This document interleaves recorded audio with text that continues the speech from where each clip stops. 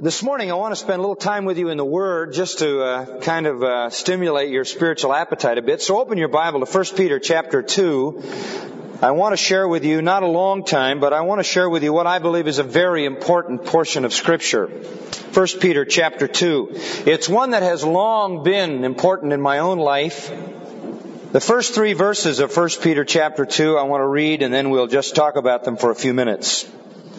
Therefore, putting aside all malice and all guile and hypocrisy and envy and all slander, like newborn babes, long for the pure milk of the Word, that by it you may grow in respect to salvation, if you have tasted the kindness of the Lord. There's one phrase there that I want to focus on as the heart of this text, and that is the phrase, long for the pure milk of the Word. I want to talk to you this morning a little bit about desiring the Word. Desiring the Word. Obviously, all of us are aware of the fact that the Scripture is our bread. Man shall not live by bread alone, but by every word that proceeds out of the mouth of God. Scripture is the source of our spiritual nourishment.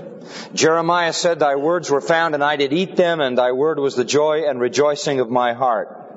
And we're all aware of that. That's fundamental, that if we're going to feed our spiritual souls, we have to consume the Word of God. The problem doesn't come in knowing that. The problem comes in desiring that. So we have to back up from just knowing that we need the Word to finding out how to cultivate in our own hearts a desire for the Word. And that's what I want to focus on a little bit this morning. So take that phrase, long for the pure milk of the Word, as kind of the key point from which we depart. Job said, "I have treasured the Word of God more than my necessary food."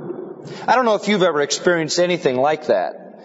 To be hungrier for the Word of God than you are for your next meal. It's hard to imagine at your age that that's within the realm of possibility. But it must have been for Job because he considered the desire for the Word a stronger desire than his desire for food. The psalmist said in Psalm 1 that his delight was in the law of God, the law of the Lord, and in that law he meditated day and night. He had such a craving for the Word of God. Psalm 19, the psalmist again says that the Word of God is more desirable to him than gold, yea, than much fine gold, and sweeter also than honey in the honeycomb. There have been then Christians, Old Testament Christians we've named, the psalmist and Job, who have had this sort of insatiable hunger for the Word of God. But there have also been others. The Apostle Paul said in Romans chapter 7 that the strongest desire of his inner man was a desire for the Word of God. Maybe the best summary of it comes in Psalm 119. Let me just read you a few verses here. Psalm 119, the longest chapter in the Bible. Verse 16 says, "I shall delight in thy statutes." Verse 24 says, "Thy testimonies are my delight." Verse 35 says, "I delight in thy commandments." Verse 47 says, "I delight in thy commandments which I love." Verse 48 says, "I shall lift up my hands to thy commandments which I love. I will meditate on thy statutes."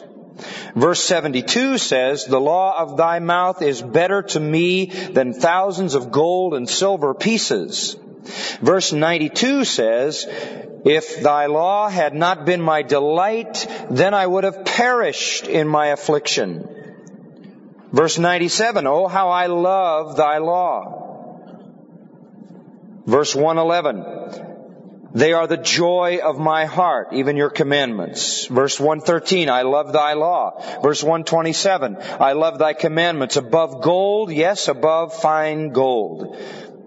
Verse 159, "Consider how I love thy precepts." Verse 167, "I love them exceedingly."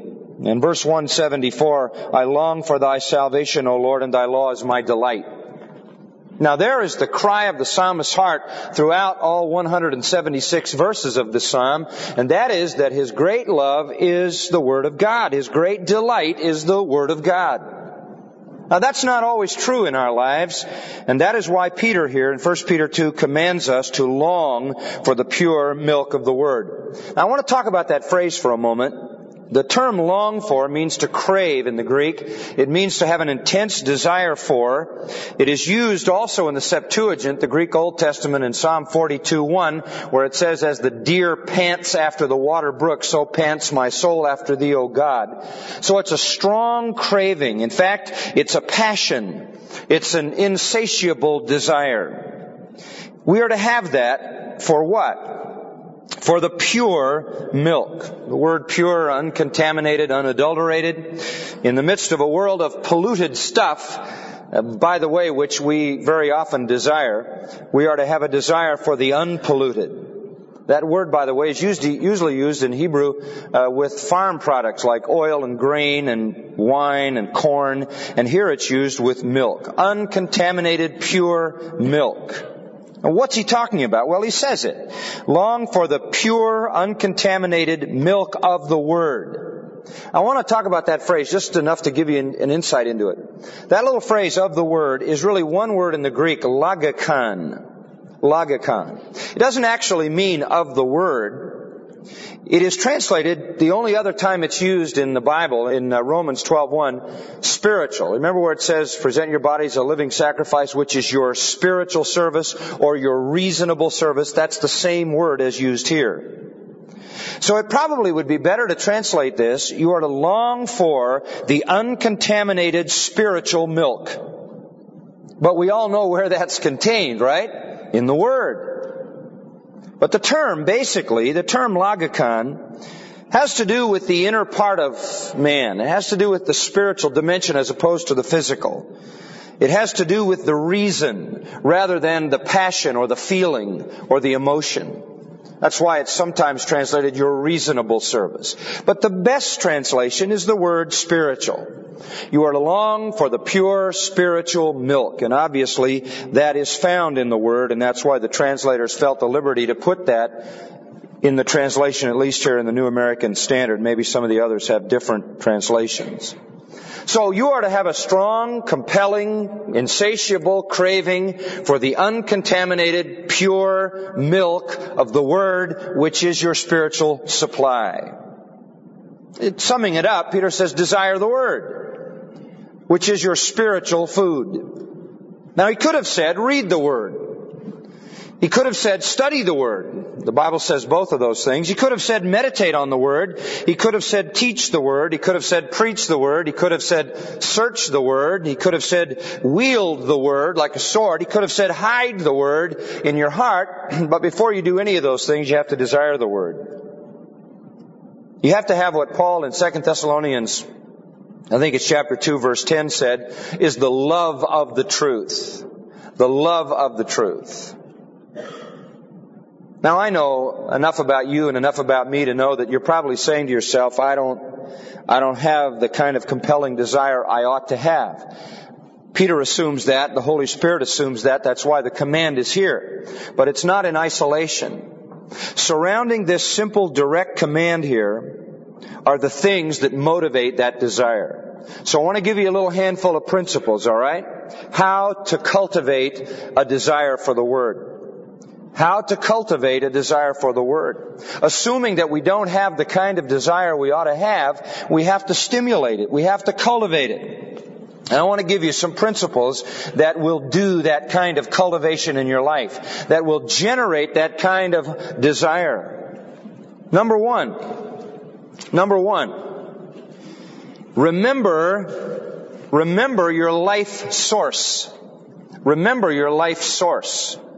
This is the first cultivating impetus to desiring the Word. Where is it found? In the first word of verse 1. What's the first word? What is it? Therefore. Therefore. Just take that word. Therefore. Now, what's the therefore? Well, we know to take us back. Let's go back to verse 22 of chapter 1. He talks about obedience to the truth. That is obeying the gospel of Jesus Christ. He talks about the fact that in obeying the gospel, you have purified your souls. That's talking about salvation. In verse 23, he talks about being born again. So here is a context of salvation. He has been saying you obeyed the truth, your souls were purified, you now enjoy the love of the brethren, you have been born again. But by what? Verse 23.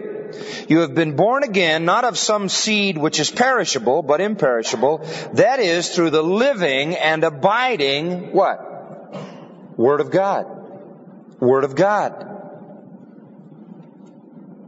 Verse 25, he ends it, and this is the word which was preached to you. When the word was preached to you, the word came as seed, and it transformed your life. Therefore, verse 1, therefore, long for the pure milk of the word. That is the main verb in the section, and that's what the therefore moves toward. So the point is simply this. Since the word of God saved you, therefore, you are to long for it. You say, well, I'm not sure how that connects. Simply this. You have already experienced the tremendous power of the Word of God, right? It transformed you. It totally revolutionized you. It passed you out of darkness into light, out of death into life. It transferred you from the kingdom of darkness to the kingdom of God's dear Son. The Word of God was so powerful, it came into your life and overturned your sinful nature and planted within you a new nature. It gave you a love for Christ. It gave you a hatred of sin. It gave you a desire to obey. It moved you from hell to heaven, from sin to righteousness. The powerful Word of God already transformed your life at the point of your salvation. Therefore, long for it again. Why? Because you've already experienced its tremendous power. Have you forgotten how powerful it is? Have you forgotten that the Word of God, according to Psalm 19:7, is able to totally transform the whole person? And if you're a Christian, you've already experienced that. If you desire a powerful life, if you desire to see the moving of the hand of God in your life, do you need to be convinced again that it's through the Word of God? You shouldn't, because it was the Word of God that redeemed you in the first place. And since the Word transformed you, since the Word was your life source, since the Word was the power of your new existence in Christ, since the Word accomplished all of that, that's why it's called the Word of life and the living Word, since it has those life-giving, powerful properties, therefore, you ought to desire that same Word because of its powerful potential in your own life. Remember your life source, Peter says. Remember the tremendous power the Word already exhibited in your life. And on that basis, you ought to desire that continued expression of power as you expose yourself to that same Word. Second, there's a second compelling, motivating impetus to desiring the Word. That is to eliminate your sin. Eliminate your sin. Let me give you a simple principle. If you have no desire for the Word of God, it is because you have sin in your life. True? Basic.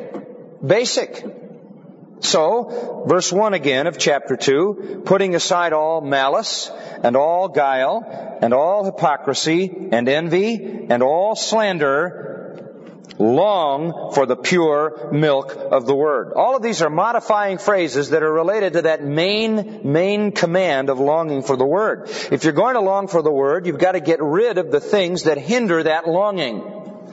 And if your heart is filled with malice, that's the Greek word kakia, which means evil, just general evil. If your heart is filled with sin and evil and wickedness, if your heart is filled with guile, that's deceit, dishonesty, deception, falsehood. It's the original word for a fishhook, which is a very deceitful thing. Obviously, the fish thinks it's getting a meal, it becomes a meal. That's deception. Then he says, get rid of hypocrisy, phoniness for personal gain. Get rid of envy. That's wanting what others have, resenting others' possessions and position. Grudges, hatred, conflict comes out of that. Putting aside all slander, that's an interesting onomatopoeic word. You that have had that term in English know what it means. It means a word that sounds like its meaning. And the Greek word is katalelia, and it means talking about people behind their back. Gossip, malicious gossip. So he just picks out 5 sins, sort of in general. He says you've got to get rid of evil, which leads to deceit, which leads to hypocrisy, which leads to envy, which leads to slander. And you've got to get rid of that because that will hinder your desire for the Word. So he says, put it aside. It's an interesting Greek verb. It means to strip off filthy clothes. As if you're wearing a dirty, filthy garment. Strip it off. Throw it away. If I am to have a strong desire for the Word, I have to go back and remember its power already exhibited at my salvation, and I have to get rid of the sin that clings to my life if I want that desire. If I don't get rid of that sin, then my desire is going to be toward the sin that I'm cultivating and harboring in my life, and I can't have a mutual desire for what is wicked and what is holy, what is unrighteous and what is righteous. So this is a call really to confession of sin and repentance. There's a third principle if you're going to desire the Word, and that is to admit your need of it. To admit your need of it. And in verse 2 he says that, like newborn babes long for the pure milk of the Word. One thing about a baby that is obvious to everybody is they are eager to admit their need for milk. Have you experienced that? They're not hesitant.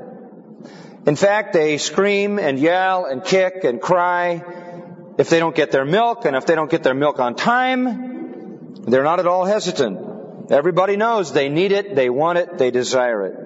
And that's really the idea here. He is saying, like a baby longs for milk, so you should long for milk.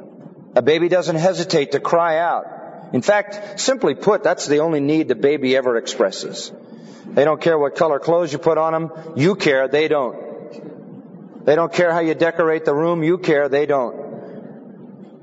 And they don't want variety of food. They just want milk. By the way, the term newborn and baby is really redundant to emphasize that this is a brand new, just born baby. And it has no desire except for milk. It's instantaneous. The moment that baby is delivered out of the womb of that mother, it is then put on the mother's breast to be fed and knows immediately what to do and why it's there. It is a built-in instinctive craving, a God-given instinct that results in the nourishment of that child. It not only has a positive effect in terms of nourishment, but it has a negative effect in terms of defense, because there are antibodies built into the mother's milk that protect that little new life from disease. And so Peter is saying, in the same way that a baby singularly and passionately and strongly and without being ashamed of it cries out for milk, so should you cry out for spiritual food in the Word, because you need it just like that baby needs that milk. Nothing will satisfy a baby but milk. You can't give it potato chips, Snicker bars, popcorn, pizza, you name it. It wants milk, and only milk will satisfy. And so it is with us as Christians. Somewhere down the line, there has to be an admission of need. Now, there are people who read the Bible because it's traditional. Their parents read it, their youth director reads it, their best friend reads it, so they read it as a sort of a spiritual tradition. There are some people who read the Bible superstitiously. They think it's a religious charm, and if you read it every day, some little magic spiritual thing will happen in your life. There are some people who read the Bible educationally. They read it because they're in school and they're assigned to read it, and they got to read some verses to go along with a Bible class. They read it because they want to know some facts about doctrine. There are some people who read the Bible denominationally. They're simply looking for ways to defend their viewpoint. There are some people who read the Bible professionally. They're preparing a lesson. They're preparing a paper that they have to give somewhere. They're preparing a message, a sermon. There are some people who read the Bible intellectually. They're inquisitive. They're curious. It's a matter of intellectual pride to throw biblical data around. But the right way to read the Bible is like a newborn baby who is crying for its tremendous spiritual nourishment on the positive side and its tremendous spiritual defense mechanisms on the negative side, because it's the Word that strengthens us for living the Christian life and gives us the insight to defend ourselves against error. You have to admit your need. If any Christian is living in some kind of smug indifference, assuming that everything is as it ought to be in his life or her life, the need isn't going to be there. That's an illusion, obviously, that Satan would like you to believe. We need the Word as desperately as a newborn baby needs milk. If then I am to desire the Word, I need to remember its power already exhibited in my salvation. I need to eliminate the sin in my life, and I need to admit my desperate need for spiritual nourishment. And if I don't, like a baby, if a baby doesn't get that nourishment, it'll wither away. And disease and even death. Number 4, principle.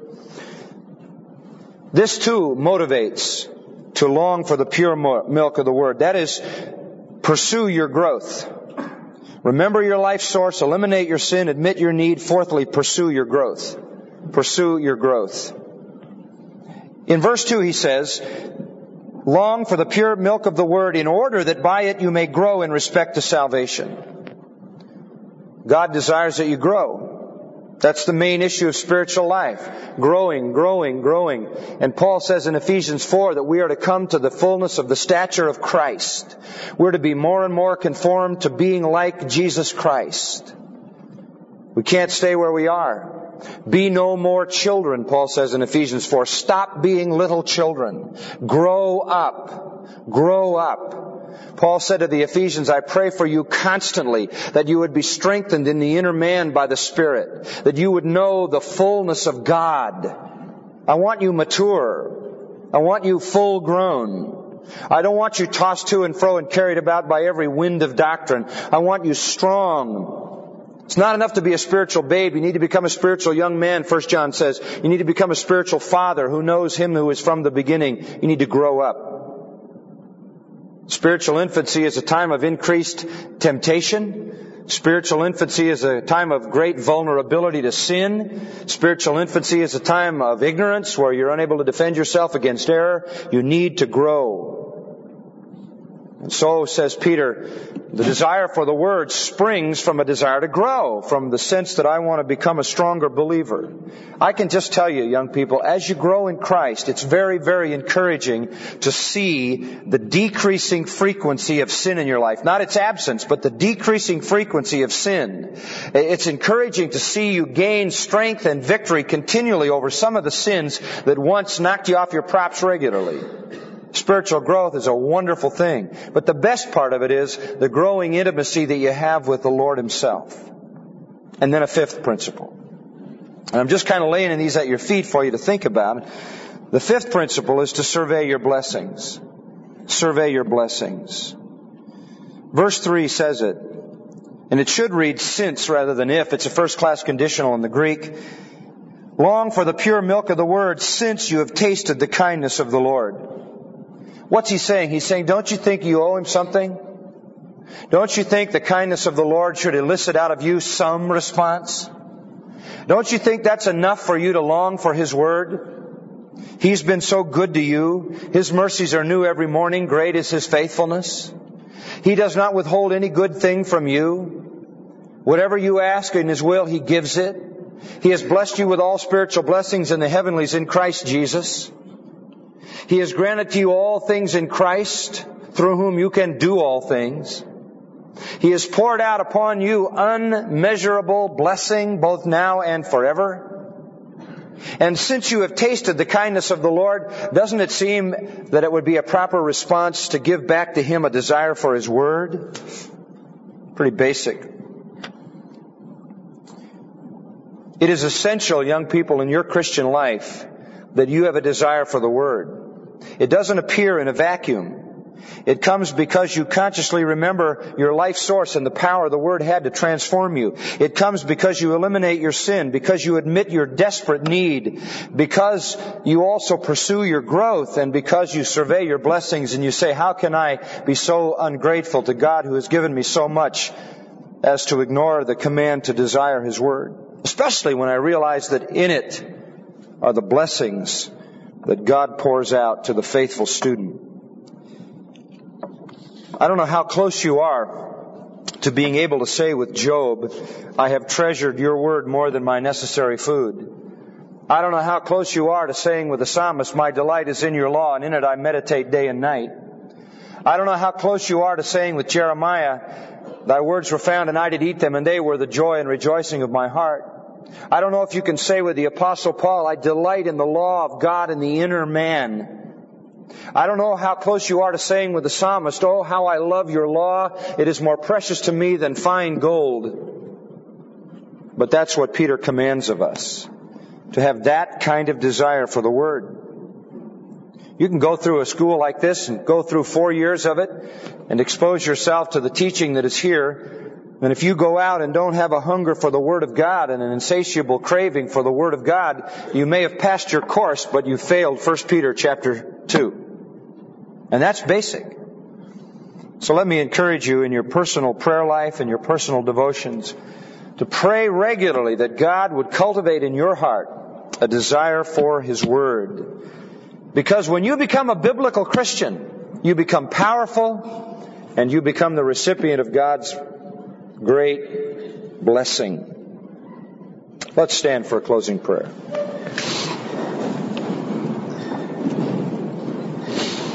Father, we thank you again for the reminder that learning your Word is not an academic exercise.